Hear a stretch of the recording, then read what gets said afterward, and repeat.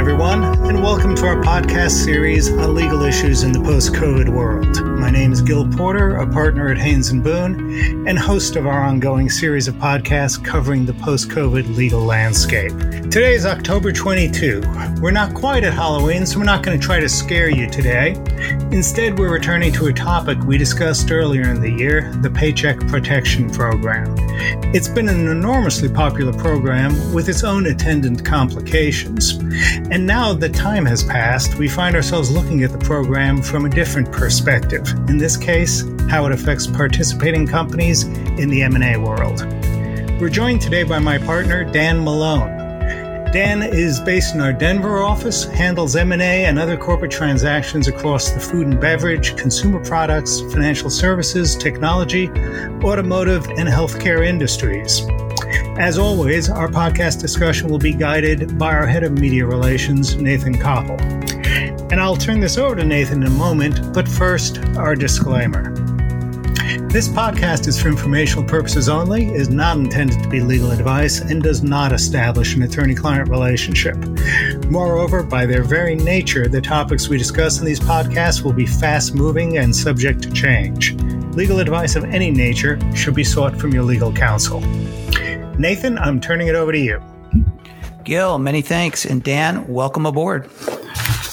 Thanks. Great to be here, Nathan. So I'm going to start with a basic question to kick things off. And that is, if a target of an acquisition has obtained a PPP loan, why would that necessarily impact the scope of the M&A transaction? I think there are two important impacts that buyers and sellers must consider at the outset of any transaction where a target entity has taken on government relief. The first is timing on the overall process, and the second is how it's structured. As for timing, the application, review, forgiveness process, getting rid of or forgiving that debt can take a substantial amount of time, up to 150 days for bank and small business administration review. This has significant impacts on transactions that usually are rooted in speed and certainty to close as key drivers. The second is structure. Depending on what, if any, relief a buyer has taken, there may be conflicts that jeopardize not just the buyer's, but also the seller's relief that it's chosen to take as well under the CARES Act. And just for context, 150 days in M&A context is quite a lot of time, I assume. That can almost be considered an eternity, Nathan. I mean, typically the start to finish timeline on a lot of transactions in the lower middle market are anywhere from 30 to 60 days. So adding or compensating for an additional review and forgiveness process that comes with these PPP loans can almost double or sometimes triple the expected timeline. So how often are you encountering PPP loans in M&A matters, especially among the middle market deals that you typically handle? We're seeing them more and more often, especially among the lower middle market targets, right?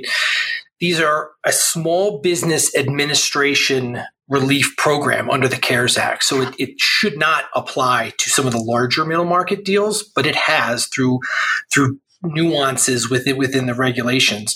But we're seeing it now more than we did in May, more than we did in June, more than we did in July. And it's a fundamental question we look at when being exposed to a target through diligence and taking steps to acquire that entity. Well, does it come up both with sellers having accepted PPP loans and targets, or is it typically on the buy side or the sell side? For purposes of the discussion, we should focus on what the seller or the target has done. But as we'll talk about later from a compliance perspective, there is an intersection between any relief under the CARES Act that a buyer has elected to take and what a potential target has elected to take. Certain relief options play nicely together and are allowed. Certain other options will defeat the purpose of both relief packages and potentially invalidate both a seller and a buyer's relief options. I want to turn now to ask you about due diligence, and what are a few of the key checklist items that a buyer needs to review before moving ahead with a deal if there's a PPP loan outstanding? So as you can appreciate, diligence is so important in our transactions. While the parties rely on definitive documentation to allocate unknown risks, diligence flushes out these issues of valuation prior to entering definitive transactions and to allow the parties to adequately discuss them and value them prior to signing legal documents. In the wake of the CARES Act, we've created a separate due diligence workstream for any target that has taken on government relief under the CARES Act, whether that's a PPP loan, employee credits, or whatever. What we do is we attempt to put ourselves in the shoes of the SBA auditor and reverse engineer everything from the initial eligibility and the application to the business's use of proceeds and compliance under the program, all the way to the certifications and applications it made for forgiveness. The biggest misconception we're seeing in the marketplace is that parties are just getting too comfortable with the initial approval and final forgiveness, thinking that there's no further risk. If you think about it and take it out of this context, you have a borrower that goes to a bank, gets underwritten, receives the proceeds, then applies for forgiveness, goes through that process and actually gets forgiveness. What other risk are we trying to compensate for? Well, in reality, there's quite a bit of risk that we're trying to compensate for. Most notably is the SBA's 6-year audit right. If you think about it, the SBA gave out a number of these loans, quite a few, and now they're starting to come due for forgiveness. It becomes a matter of resources. The SBA just doesn't have the resources to get through a full and wholesome audit cycle on all of these forgiveness applications. As such, the statute is built in a 6-year audit tail that the SBA can come back after the fact and question and sometimes impose liability on a business for its failure to comply or failure to use the funds properly under the Act. And as you can imagine, that creates certain issues for a buyer that has then acquired either the assets or the equity of those targets.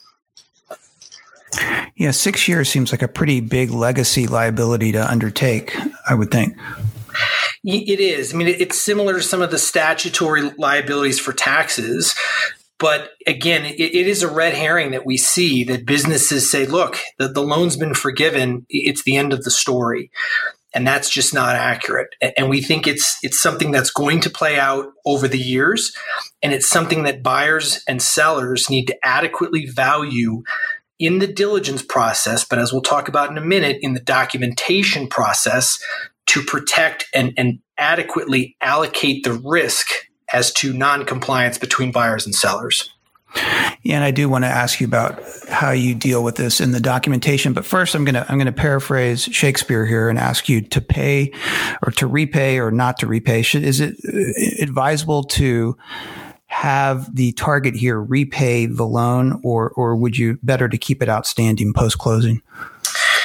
In a perfect world, if you're eligible for forgiveness, and we think 100% of forgiveness, right? Because it's not an all or nothing calculation, right? We're seeing certain applications be awarded 60%, 70%, all the way up to 100% forgiveness. But I think there's no business reason we're seeing that if you feel that you're at 100% and you're ready to make that application for forgiveness, to wait for that.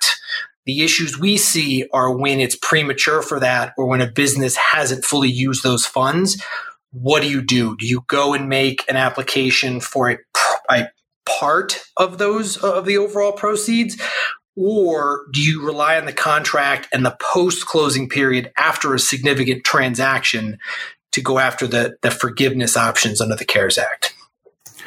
And I guess given some of the timing issues, it would just be difficult to wait for that process to play out, I would think, in many instances before you move ahead with the transaction.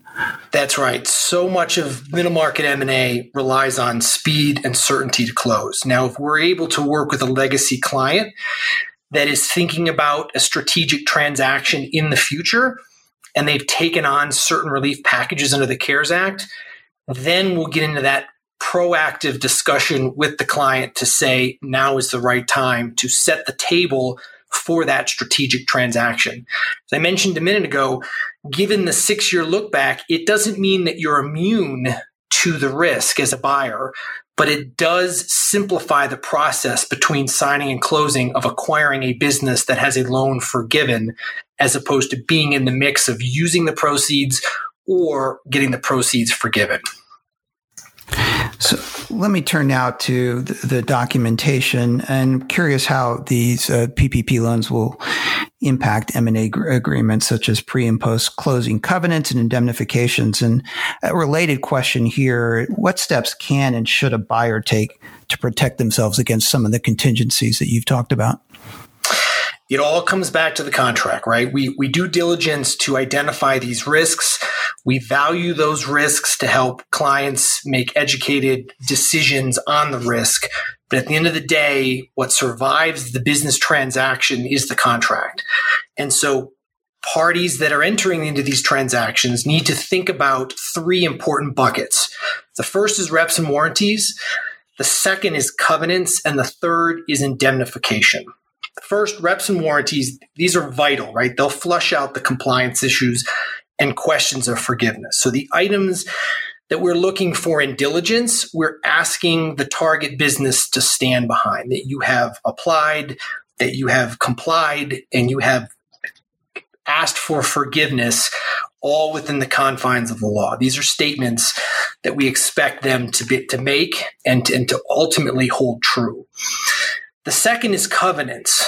Covenants are promises to do something in the future, whether that's between signing and closing during the executory period, or whether it's post-closing. And we're finding these to be even more important because they're delineating who does what, right? The use of proceeds. What if a business that has signed a definitive acquisition agreement to be acquired still has proceeds to use? What can or can't that business do with those proceeds? What if the application for forgiveness process happens between signing and closing? We're seeing that a lot now. Prior to some recent guidance, parties have been moving forward with transactions with this unknown out there, and they're using covenants between signing and closing. So you've signed a definitive agreement to acquire a business, but you haven't yet closed, using the covenants to allocate who should do what, who should make certifications to the SBA on behalf of the forgiveness process. And then almost most importantly, what if there is an audit, either prior to the closing or after the closing? Who gets to control the audit? Who gets a say?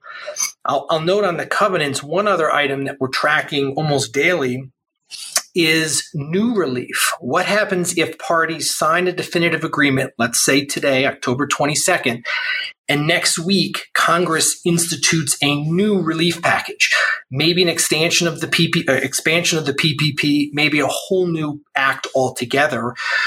Can a buyer or a seller mandate that the other do or do not take advantage of those? Those are important things that as a buyer, you may have a direct risk or a direct reason that you don't want a target to do that. And as a seller, during the executory period, before you legally close on your transaction, you may want to, or worse, need to take advantage of those funds. So these are important parts of the documentation that again, are evolving on a daily basis. The last piece is indemnification, right? This is the all-important allocation of risk if there's an issue. If the reps and warranties are not true, if the covenants are breached, who is responsible for what financially?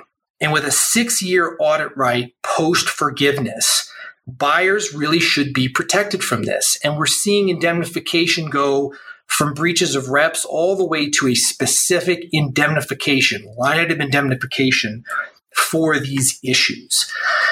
As a buyer, you want this broad, but as a seller, it's important to stand behind only things you as the seller can control. If the buyer was the result of the liability, you want to make sure that is narrowly tailored. So again, we're finding that these are moving, the market is moving into these specific indemnities, but there's a tension between buyers and sellers as to what that looks like. One other note that I will also note from a practice perspective, the marketplace and middle market has gotten comfortable over the last decade with moving unknown business risks to rep and warranty insurance. And what we're finding here is that there's really not much of an appetite from rep and warranty insurers to insure these risks around the PPP and CARES Act relief programs. It's not to say that there's not issuers out there that'll take on this risk, but it's not a safe assumption for parties entering into these transactions to assume, like most unknown business risks in an M&A transaction, that they'll go to insurance. We're not seeing that, and we're going back to the original buyer-seller indemnity that's controlling the day on this issue. So I guess the onus then is really on the parties and their lawyers to allocate the risk appropriately.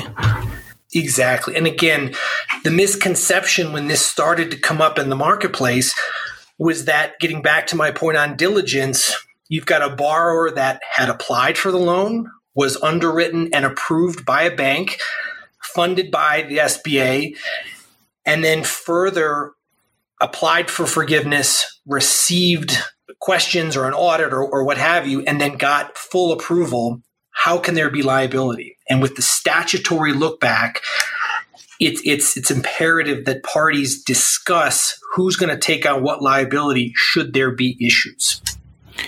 Well, as lawyers like you are in the trenches working out these covenants and indemnifications, I'm just curious how much of the law around this is settled. I mean, could the 6-year lookout be changed at some point in the future and a 4-year statute of limitations applied, or other kind of key changes happen in the future? You know, I almost want to say, Nathan, I haven't looked in the last 20 minutes, so I can't give you the most current landscape on the issue. It's one of those things that is changing daily, right? If you go back and think about the initial package, it was written over a long weekend, right? The country needed it, businesses needed this relief, and it was implemented very quickly.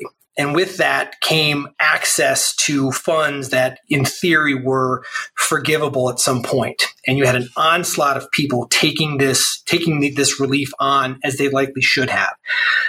That said, now the dust is beginning to settle and the M&A activity is picking back up. And businesses and M&A, the appetite for M&A is outpacing the guidance that is being issued by the SBA. And so that's left practitioners like myself on the front lines to try to you have to stay on the cutting edge to figure out what the SBA is giving in guidance. And those are coming through FAQs that add important guidance to these loans. But absent that, you have to work with clients to establish creative ways that minimize risk, but don't stop M&A activity, right? The goal is to continue seeking out these transactions and continue to execute where you can. I don't think the SBA's intent is to stop or somehow curtail M&A activity, but without the guidance, practitioners who are doing this all the time, like myself, are left scratching our heads at times with what parties should or should not be doing under the laws that have been codified. And I guess you'll have to continue to make this up as you go along, because, as you say, we could have additional relief packages in the future. Yes, we should almost move this to a weekly update, because it really is. And I say that half in jest, because the FAQs come out and practitioners are looking back, both forward-looking to see what we can do with clients that have not signed transactions yet or have not undergone these processes, but also backward looking to figure out what has been done and what actions we've taken to date and how do they fit into the guidance. Sometimes helping, sometimes requiring parties to go back and change what has been done. Well, Dan, thank you so much. Fascinating developments, which were probably not envisioned, as you say, in the long weekend in which the PPP program was enacted or put into place. So thank you very much for this. Any other issues or topics here you want to hit on? I think it's important to just to recap that, if nothing else, if you're looking at a target or if you're thinking about a strategic exit or transaction in the lower middle market, and there's any type of CARES Act relief in both the buyer or the seller, it's important to reach out to somebody who's dealing with this every day, because that has changed how we've historically done deals. And it's not a material change to the overall transaction, but for timing, for deal certainty, and for the allocation of risk, there are important changes that we're working on a daily basis that are really benefits to buyers and sellers in the middle market. Dan, really appreciate this overview. With that, Gil, I am going to turn it back to you. Wonderful. Thank you, Dan and Nathan. And thank you to our listeners for joining our COVID podcast series. More details on the topics covered in today's podcast are available in a webinar presented this past Tuesday by Dan, accompanied by our colleagues Sakina Foster and Don Sheeman, and available for replay on our website. This is a 1-hour presentation, and there are some very useful written materials as well. I also want to take a quick moment to remind you of 2 of our other initiatives that have been spawned from our COVID programs. First, we have a China updates page available on our website tracking developments in U.S. and China relations. And we have a new podcast, the HB Media Minute, focusing on legal developments and trends impacting the media and entertainment industry, intellectual property, and open government First Amendment law. You can find all of these at our website, along with hundreds of other useful materials. That's haynesboone.com, HAYNESBOONE. Our podcast series has moved to a monthly format, so please stay tuned and tuned in, and let us know if you have any suggestions for further podcast topics. Until next time, take care all. Please remember to vote, and have a great and safe Halloween.